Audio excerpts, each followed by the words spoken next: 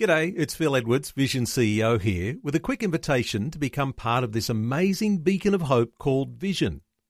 Together we can put our love into action to help people of all kinds build or rebuild their lives on the truth of God. Please consider the part you can play during our upcoming Visionathon appeal, remembering that it's your support that makes Vision possible, including this podcast. Life, culture, and current events from a biblical perspective. 2020 on Vision. A good story to draw attention to that highlights the good work of Christian ministries to homeless youth. We're all encouraged when young lives are turned right way around with unconditional love. My next guest is Corey Geeskens, who described himself as a frustrated, naughty kid from a dysfunctional family and rough around the edges as a teenager. He wagged school not just a day here and there, but for weeks on end. When his father could no longer cope, he was kicked out of home at age 12. He eventually ended up moving into Karinati Orana, a house at Bald Hills in the north of Brisbane, supporting homeless youth and those at risk of homelessness. Corey's joining us to tell his story. Corey, welcome along to 2020. Thank you. Yes, that's a pretty good wrap-up of how it was. Corey, let's start with frustrated, naughty kid. You tell us what you were like. Look, my parents separated when I was little, about 5. So really was looking for attention as a young kid, and I realised pretty quickly if I was naughty, I got attention. So a lot of attention-seeking behaviour, still frustrated because I wasn't getting the sort of attention I wanted from my parents. So acted out a lot. So wagging school, being the naughty kid, just no worries about rebelling against what the teachers were saying, because this was a way to attract your father's attention. You were lacking that love and attention from your dad.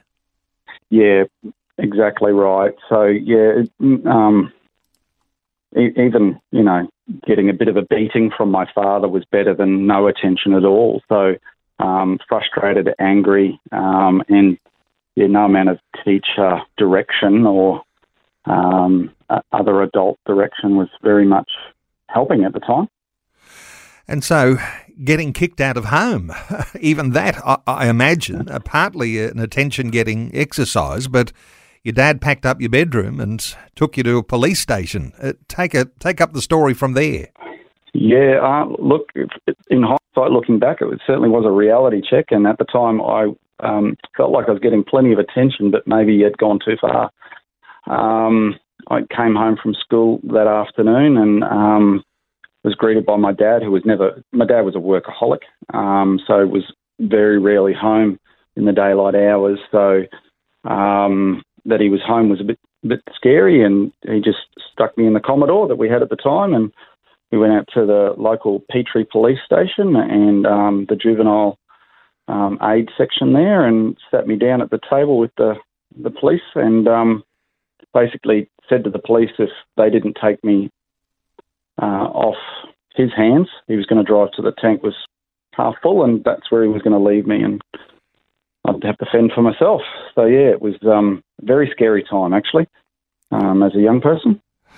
And I imagine here you must reflect back on the police decision to try and intervene here and find somewhere for you to stay. And what they came up with was a Christian homeless refuge for young people like you.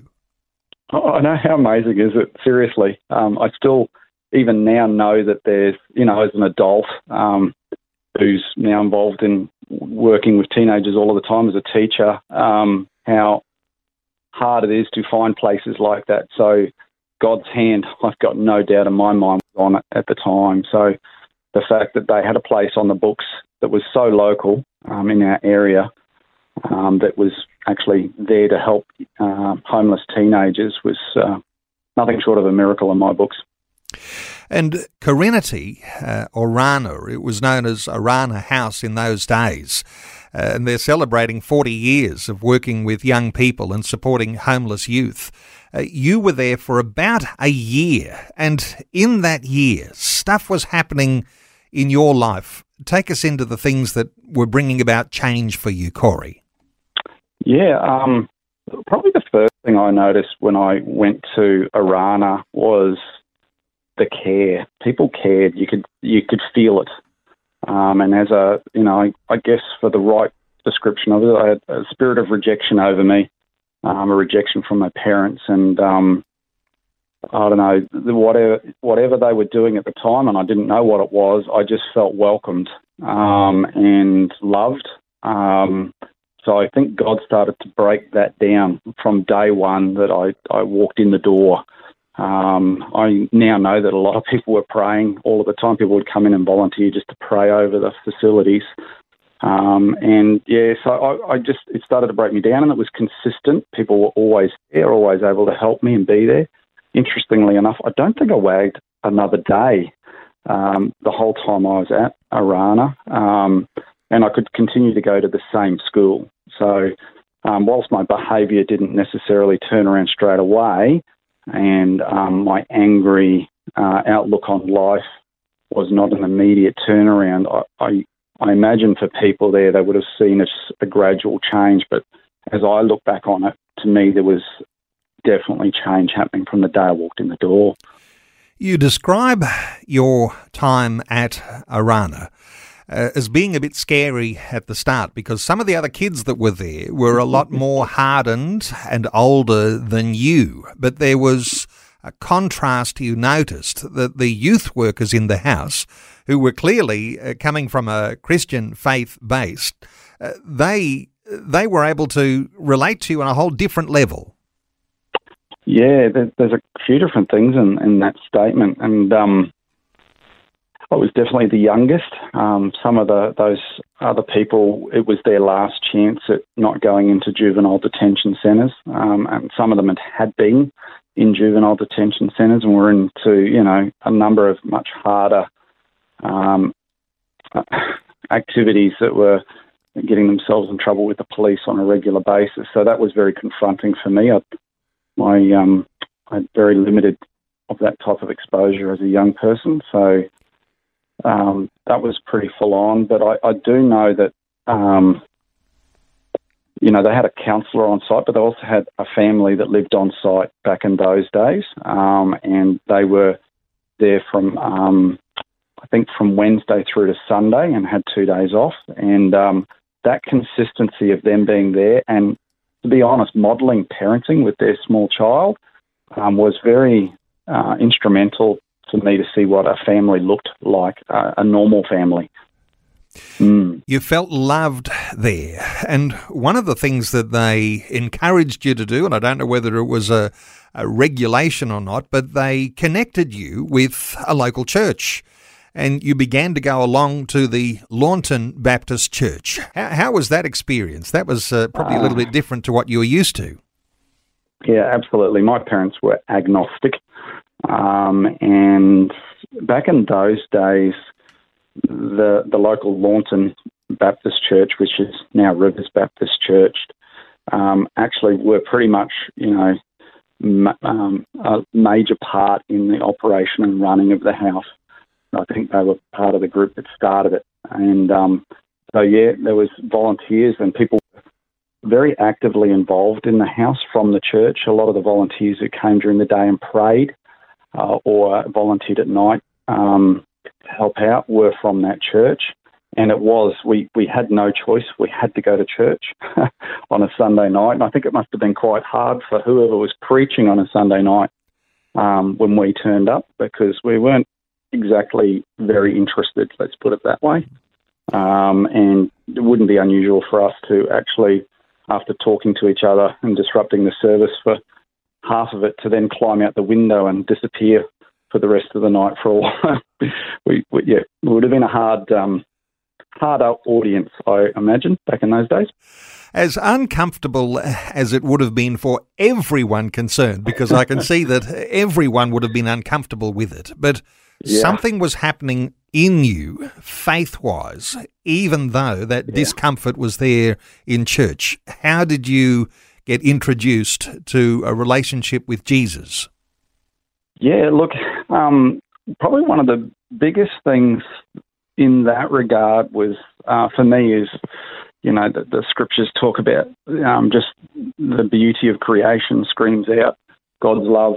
That's actually something that was very real for me. So the parents that were there, Linda and Filippo were their names, and they had a beautiful block of land out towards Ipswich on the side of a mountain, and we would very regularly go over there, and they would park the van, the Arana van at the front, and just say, right, off you go, we'll see you tomorrow.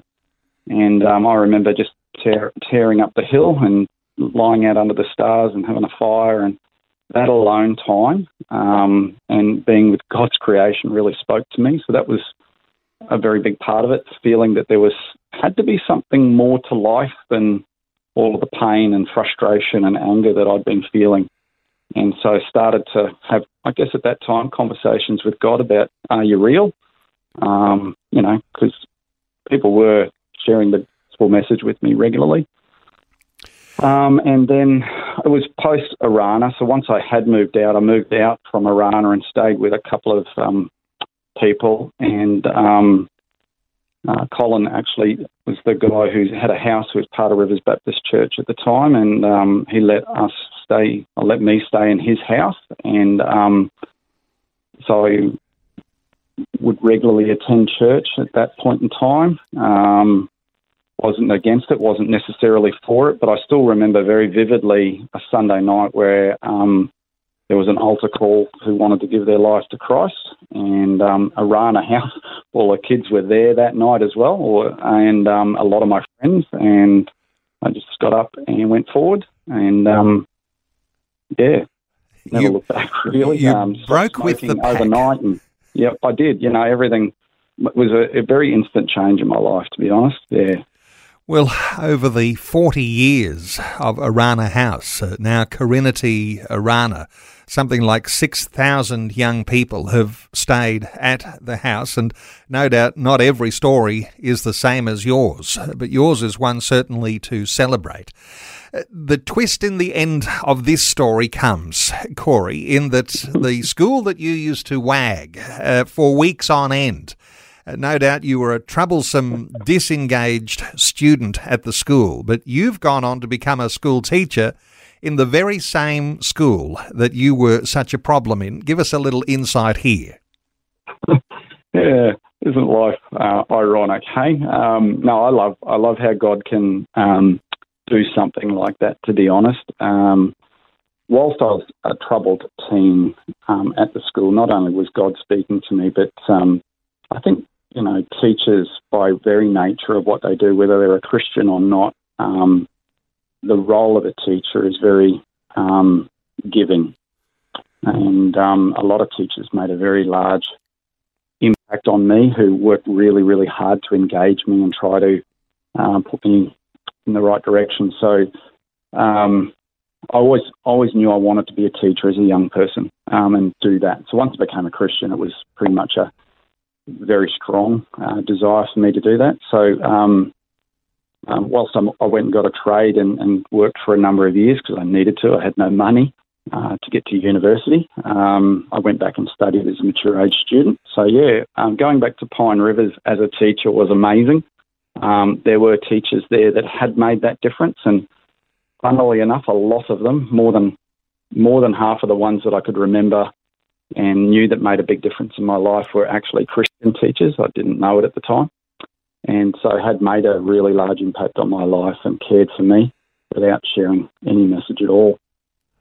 Just had sown the seed, so to speak. So it was really good to go back as a teacher and say, because most teachers thought that I was going to prison, and to share with them the impact that they made on my life. It was actually a real blessing for me and for them to be able to do that. Corey, yours is a story of a transformed life, and so wonderful for you to be able to share that with us today. Corey Gieskens, who described himself as that frustrating, naughty kid, and eventually making a decision to follow Christ in an altar call in a Baptist church when he was staying at the Corinity Arana. It's a house at Bald Hills in North Brisbane. And there is a connecting website for listeners to connect with Carinity, and you might want to send your congratulations. 40 years of operating with something like 6,000 young people have gone through there. Carinity.org.au. You'll find a link for Carinity Orana. Corey, thank you so much for taking some time to share these thoughts, your story with us today on 2020. My absolute pleasure, and what a legacy Orana has already left. I'm sure they will continue for many years to come, but absolute pleasure. Thanks for taking time to listen to this audio on demand from Vision Christian Media. To find out more about us, go to vision.org.au.